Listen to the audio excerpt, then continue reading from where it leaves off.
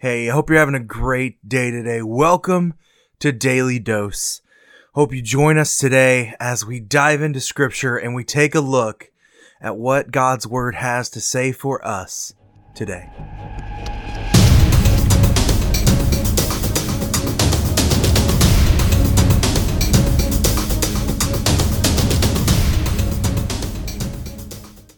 Hey, how are you doing today? It is December 1st. And welcome to Daily Dose. Welcome to our last month of Daily Dose. It has been fantastic on this journey with you today. And as we begin the last month, I don't think that it would be right any other way but talking about hope. Because as we celebrate this month, hope on Christmas, the birth of Jesus, the birth of hope to us. So, as we talk today about our blessed hope from Titus, I hope that God will allow you to be changed in one of the many ways that are listed in this. Turn with me to Titus chapter 2 and read with me in verse 11. For the grace of God has appeared, bringing salvation for all people, training us to renounce ungodliness and worldly possessions, and to live self-controlled, upright, and godly lives in the present age, waiting for our blessed hope and appearing of the glory of the great God and Savior Jesus Christ, who gave himself for us to redeem us from all lawlessness and to purify for himself a people of his own possessions who are zealous for good works. So as we read this passage of Scripture, we see here that we are waiting for our blessed hope in verse 13. So we talk again about the second coming of Jesus. Jesus came, and Jesus is coming again. This last Sunday at Licking River, I preached a sermon on waiting and how waiting is sometimes the hardest thing to do. Well, sometimes hope is the hardest thing to have in the wait.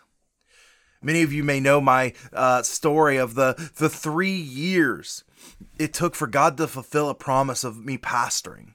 I was a youth pastor, and we stepped out of full-time youth ministry into more of a voluntary youth ministry role back in my wife's hometown. And we were searching. We were preaching every single week at different churches. For all intents and purposes, I interimed at one church because they had me there for like 6 months every single week. And we preached the word, we were faithful, and we were searching for where God was going to have us. And in that time, it felt desolate. I was working a job in Nashville that I knew wasn't my career. I was good at it. And I don't say that to be prideful, but I was actually good at it. And I began to question my calling. I began to question, is this what God has really called me into? And then I began to step back and say that God is greater than all of our needs. That God is greater than all that we need. And so we began to, over time, have a reliance completely on God and a hope that is based in Him. You see, that's what verse 13 teaches us. We're waiting for our blessed hope, the appearing in the glory of the great God, our Savior, Christ Jesus, who gave himself to redeem us all. And so today, we need to ask ourselves, in what areas do we need guidance and growth? Because we talked about yesterday how we shouldn't be stagnant. We shouldn't be stalemated in our faith. Well, maybe you're at the part where you need help renouncing the ungodliness and the worldly passions. You know, I love movies. Many of you may know, if you ever come to our house, we have a giant section of movies because I love movies. Movies are my way of relaxing. But are those more important to me than God? Maybe to you, it's living a self-controlled, upright, and godly life that you need help in. You know, we could all say that, we feel like we're okay in this, but we could always be better. I don't think you ever reach the point that where you just say, yeah, I'm good.